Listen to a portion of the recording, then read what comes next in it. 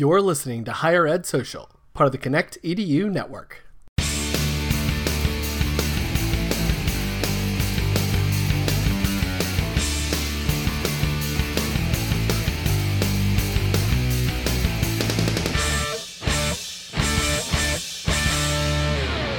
Welcome to the show.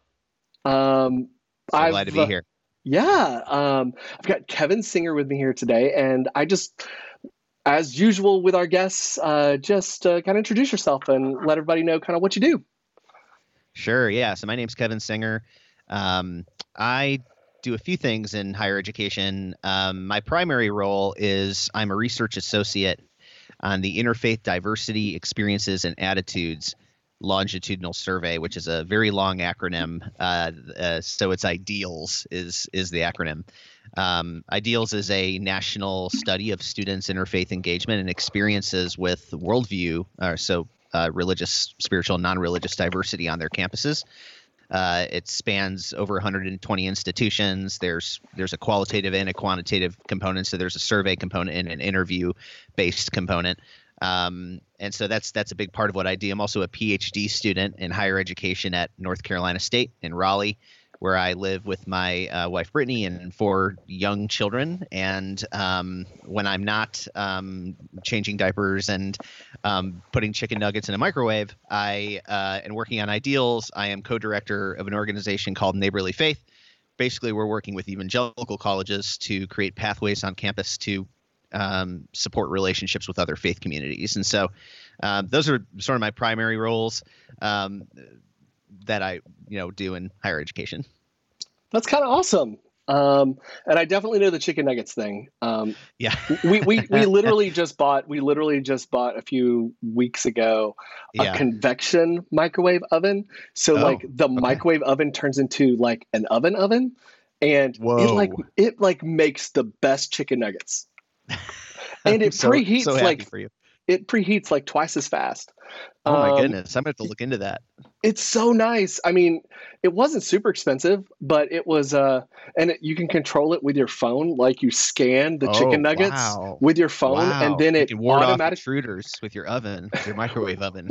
It just automatically sets all the things for you. So all you have to do is put the chicken nuggets in and hit start. That's awesome. And then it tells you when to flip them over. It's way too much. But I'll tell you what, when you're making 132 chicken nuggets a day, you're not flipping anything over. That's a lot of chicken nuggets. You're putting it in for too long and then throwing it in the freezer for 5 minutes. That's how you set it, because you don't want it to be too hot, because then the kids won't eat it. You don't want it to be too cold. The kids won't eat it. And so you have to find that ideal temperature. And there's your higher ed social dad tip of the day. And that'll be the episode. Great to meet you, everyone. It was great. So to talk about, let's talk a little bit more about Ideals, because you guys put out some research that has some really interesting findings in it, especially about friendship and its relationship to worldview. Yeah. We just released a national report entitled Friendships Matter. And really the onus of the report is that when students are able to make friendships across different religious and non-religious beliefs in college, it supports all sorts of terrific outcomes for students, including, they're more prepared for a pluralistic world, but they also appreciate all groups more. So for example, if a student makes a friend with a Buddhist on campus, they're more likely in that case to be appreciative towards all groups, including Muslims or Hindus or evangelical Christians or atheists or political liberals and conservatives, et cetera. And so friendship just has this incredible ability, even more so than take like a welcoming campus. Like I think a lot of times professionals really want to hone in on, is this an inclusive campus? Is this a welcoming campus?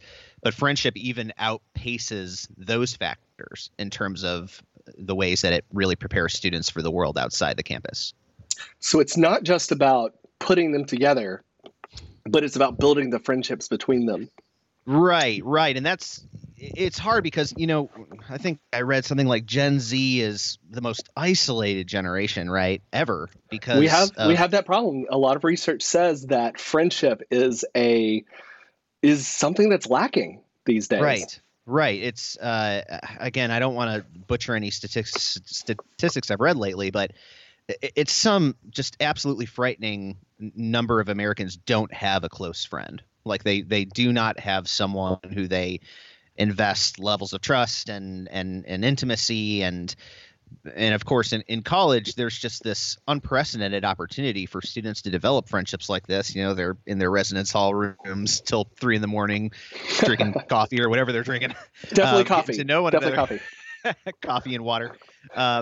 But I mean, I know for me, even when I was in college, the friendships I made across worldviews were really formidable. I mean, like I made a really formidable atheist friend in a philosophy of religion course. And I've never looked at atheism the same way again, because having some real living, breathing person with skin who, ascribes to that worldview, it really brings down a lot of those walls that I think we build up based on misinformation and what others tell us in our caves about others. So yeah, I think the report really just tries to capture some of that there's this human element to the other that we sometimes miss in our society, and throwing rocks across our various lines of difference, and those friendships can be really, really powerful for students. Yes, I definitely see that. And I mean, in my experience in higher education, I have seen students who come in who, are incredibly conservative, or students who come in that are incredibly liberal. And I don't mean in a political sense, I mean in a faith sense, or even a political sense. And the ability to sit down, have conversations, have arguments sometimes, and at the same time also see the things that they agree on, really helps them grow. And I'm sitting here talking, I'm the social media guy, but with what I do and what I see and the environment that I work in, it's really fascinating and uplifting to see those kinds of things, because, I'm not going to talk about politics per se, but I will say that when there are political discussions and I see those kind of interactions, I know that the interactions that they had previously with their friends of differing ideas help temper those tempers a little bit when it comes to these political arguments. And I think that makes us better, as a society. I have a little hope. I have a little hope for us, because, you go on the internet and there's no hope. All hope is lost. But then you get off the internet and you see people interacting with each other, and they just, man, I feel like the worst social media person for saying, okay, kids, get off the internet. But really they should. If no one liked things on Instagram because they were all like hanging out in the caf together, having great discussions, I would not complain. I would not. Well, it's interesting. I mean, one area of the research in spirituality and religion in higher ed that has been looked at quite a bit lately is the digital landscape. A friend of mine wrote a dissertation, does some research on Black atheists, and there's a lot of community happening online around some of these maybe more minority faith and religious expressions or non-religious expressions. And I guess that's kind of a challenge for all of us as we think about how to make our work important, relevant, and significant in the coming years, is how do we translate our work into the digital landscape? And again, I think for minority religious and non-religious communities, a lot of that does happen digitally. It does happen online. The question is because I know I've read some great scholarship, for example, on Hindu Students Associations, where one of the primary data sources was online message boards. Like that's where they learned about Hindu students, because that's where a lot of the conversation was happening around different points of tension or different things within the group. And so, I have to say, for me, I mean, even for me, and I'll say this, and what got me into social media in the first place, when I was in college, I ran a message board, and that message board helped me make friends that were my age all over the world. And what's interesting about that is, back then, I feel like there were more cultural norms with being online. Like this is, you act and you treat people a certain way, you treat them like people. And then of course memes started popping up, and and people realized that they could get away with stuff with zero consequence. Yes. And once people realize that there's no consequences to bashing people online, other than maybe a guilty conscience, which you can easily, make go away. And I admit, I've been a jerk on the internet before too.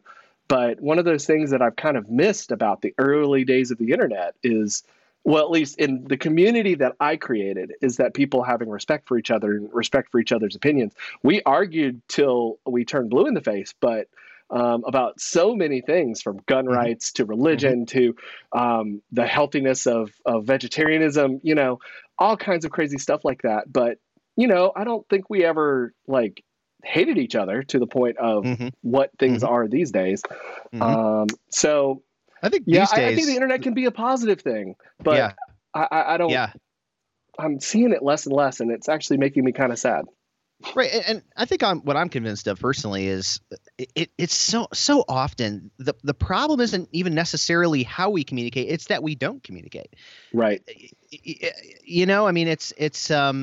I mean, even our report, of course, shows some really promising and exciting findings about students in terms of how many friendships they have coming into college. I think I forget exactly their percentage, but a significant amount of students come into college with 5 or more diverse friendships, which is really amazing.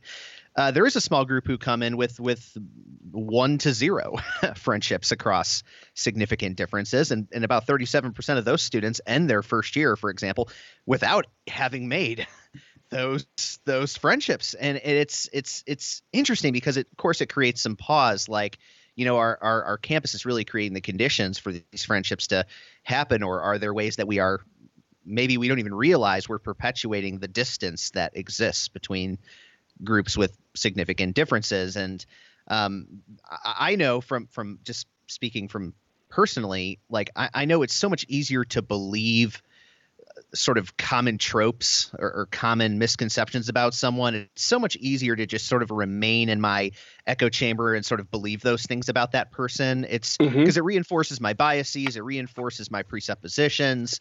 The whole world, my world is safe and secure from any provocation that might challenge it. Right. But it's the lack of proximity that I think we really have to people who are different. Because I know that my brother, for example, he's very strongly conservative, more politically conservative than I am, and having weekly conversations with him, even digitally, there's those those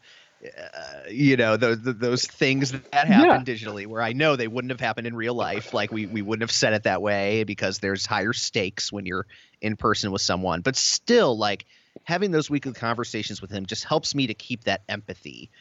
Even if I don't fully agree, just that sense of this is a real person. This isn't a concept or a theory or an argument or a media trope. This is a person, someone that I feel personally called to love. And so that sort of, how do we bridge the distance, maybe even more pressing for, say, student affairs professionals or collegiate administrators than, how do we get students offline? Because frankly, I'm not even sure a lot of those conversations are happening online, and that's the problem. And if they are happening, it's people writing sort of competing op-eds, sort of again throwing rocks from behind the trench. So I'm excited. I think one thing the Friendship Report really says is that it's worth it. It's worth it to take measures to get, say, political liberals and political conservatives in a room, even if it's high risk, even if you're not sure how the conversation is going to go. There's just something really powerful about getting people face to face with one another. And if friendships can form, which they often do, it's amazing what can happen if everyone's just sitting around eating pizza. I've seen it myself between evangelicals and Muslims. You bring pizza in the room and it's oh, I don't even know. I just want to hang out and eat pizza. That's not a college trip at all. Yeah. but anyway. But it's true. It's so true. How many friends did you make in college over pizza? A lot. Too many. Too many. And bad food in the calf. And the pizza wasn't even good. It wasn't even good pizza. Actually, no, a lot of it was good because I went to school in the Chicago area, so there was very good pizza. But and I just want to make a quick disclaimer: when I say bad food in the calf, I don't necessarily mean Belmont's calf. I love the food there. I'm talking about when I was in college, and I just don't want to name that place. So yes. It's the place that shall not be named. I'm just so used to calling it the calf. So there you go.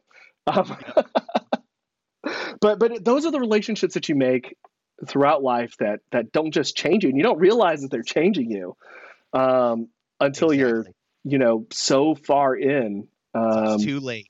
But it's not too late in a bad way. It's too late in a good way because it's like there's so many parts of college that can like really, and this is just from like doing this show, and talking to so many people. There are like turning points in your college career that like change your life. Meeting people that are different from you. I think art is one of the big things. Study abroad. That's another one because it makes that other thing happen too.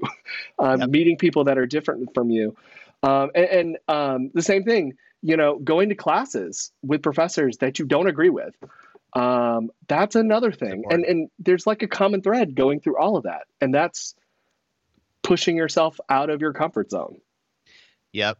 No, I mean, in one of our previous national reports, it's if faculty and staff are having spiritual conversations with students, it has, again, all these great outcomes. One of which being students are more likely to really own their worldview if they're having spiritual conversations with faculty. There's some reflex happening there where when you're really sitting down with someone who's an expert in a field and you're discussing issues of spiritual or religious importance, there's some connection to students saying, I think I really want to hone in more on this identity in my life and really come to terms and reckon with what is that identity and how do I individuate maybe from other sources of authority like my parents? How do I really own this for myself and figure out what it means for me, for example, to be Muslim or for me to be atheist or for me to be Zoroastrian, et cetera. There's this really powerful reflex that happens when faculty and staff are willing to be honest and vulnerable and have those conversations with students. I remember, so I was in college for 6 years. I have a degree in biology, minor in geology. Everyone that listens to the show knows that. But generally, I can sit down and I can think, what individual lecture of all the 6 years in college do I remember? And the only lecture I remember was Dr. Benz's class. And that day we talked about religion. And this is a marine biology class. And just, I don't know, something just kind of set him off that day. And we had a conversation about what is fact, what is truth, what is natural, what is supernatural. It wasn't about any particular faith or anything. It was just the difference between truth and fact, and the difference between science and spirituality. And it was probably one of the most enlightening conversations I've ever had with a class. We all seemed to be into it. And he was really into it. And it was just like a conversation that none of us had ever had.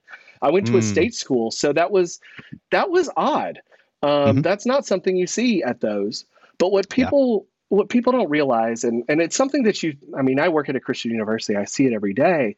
But when and this is just me, and I'm sure there's some research to back it up, but when you encourage students in their faith, it makes them mentally healthier, I think, to some extent, because part of the thing that helps bring us together, and this is whether you believe in something, whether you don't believe in something, whatever that faith is, as long as you are able to engage in it in some way, it makes you feel better, and it gives you a community of people to interact with.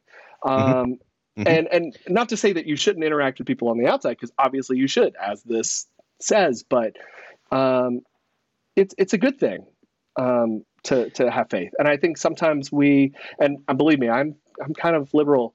I think that that's something that we're lacking these days, is people talking about what they believe in. And, that's okay. Yeah. There's nothing wrong with that. I think a lot of times people associate faith with conservatism, and I think that leads to progressive faith orientations maybe not being explored as much as maybe they could or they should. Or it's interesting. One of the struggles I think on college campuses is, particularly public campuses, is like, how do we construct like a faith life on campus? Like, what is, like, is that a small interfaith group? Is that creating like an interfaith, prayer lounge? Like, how do we create a sense of identity around the religious diversity that we really ought to be celebrating on campus? And a lot of times, like, take conservative religious groups, they don't want to be on campus to be, they tend to hole up outside of campus, where they because a lot of times I think conservative student groups sense, that they're a little bit wary about university intervention, and they really want to practice sort of holistically and fully who they are. And so they'll kind of take a step off campus, whereas other groups, I think, feel more of a sense of centrality on campus. They'll use that interfaith prayer lounge, or they'll go to that interfaith group, and they'll work with, different university offices and departments to, how do we celebrate the interfaith diversity on campus? And, I know for me, an interest of mine is, how can, take a public university or college, how can they create a sense of faith identity on campus that's inclusive, sort of across the continuum, sort of progressive, religious majority, minority, conservative? It's hard to do, given just the trend, for example, of religiously conservative groups maybe wanting to hole up outside of campus where they feel safer to fully express themselves. It's a challenge, right? Because I think, as you said so well, faith is not something that's necessarily like treasured among the diversity identity categories. Like, I think Ibu Patel, president of Interfaith Youth Corps, often says it's the neglected stepchild of diversity issues. Like, people, I think that's the hardest thing for me is, like, if a student goes through an orientation at a college, for example, where diversity is celebrated, and, I imagine, for example, if a college said, actually, this year we're going to celebrate religious diversity too. We're going to talk about how there's a Muslim group and a Hindu group and a Jewish group, and we're going to talk about how these groups have contributed to the common good. I imagine that could stop a lot of, for example, bigotry before it starts. Just knowing, like, that the campus really prizes and celebrates this diversity, sort of across the continuum. I just imagine, if administrators, for example, really set the expectation very early on, like, we don't just want you to celebrate racial, ethnic, gender, and sexual diversity. We also want you to really hone in on and think about how religious diversity will improve and make your experience here awesome. Like, and we really want you to think about how to build friendships across those differences. I think setting that expectation could really be a powerful way to make use of this category that a lot of people are afraid to touch. Like, how do we actually make this a good thing for our campus? How do we utilize and leverage this to make the campus a really amazing place that students, remember and cherish for the rest of their lives? That is a great place to end on, and that was a great statement. Oh, sure. That's awesome. And I'm just really glad you were on the show this week. Thanks I know it was a little crazy getting the scheduling going, but I'm really happy we were able to chat. Yeah, me too. I love the show and love what you're doing. And I'd love to come back sometime. And thanks for giving me an opportunity to talk a little bit more about Ideals research. And if I could say this too, if listeners are more interested or are interested in learning more about religious and spiritual diversity in higher ed, you can head over to our organization's website, idealsresearch.org. You can also find us on Twitter, where we're always posting new blogs. And even this week, one of our research associates here at NC State, her name's Helen Wu. She's a Chinese international student, and she wrote about how coming to America, she never expected to make so many friendships across religious differences, and just the beauty of those friendships and how they've contributed to just the amazing experience she's had here. And so we like to post and feature different reflections from different people on our blog, and or you can reach out directly to me at kcsinger@ncsu.edu. I'd love to answer any questions and tell you more about our work and help you get involved. Yeah, and we'll have links to stuff like that. We'll have all those links in the show notes. when this comes out. So listeners, head down to highered.social and, like I said, get links to the stuff we talked about today and subscribe to the show anywhere you listen to podcasts. If you like the show, please consider giving us a review on Apple Podcasts. It helps people find us and it lets us know what you think of the show. Don't forget to follow us on Twitter at HES Podcast. Send us a tweet. We love talking to you. And don't forget to let us know if you want to be on the show. Higher Ed Social was created by Jackie Vitrano and me, Logan Bishop, and is produced by the amazing Emma Haas. We're part of the Connect EDU network, the first podcast network for higher ed. Visit the website connectedu.network and subscribe to some other awesome shows, no matter where you work on campus. Thanks, and we'll see you next week.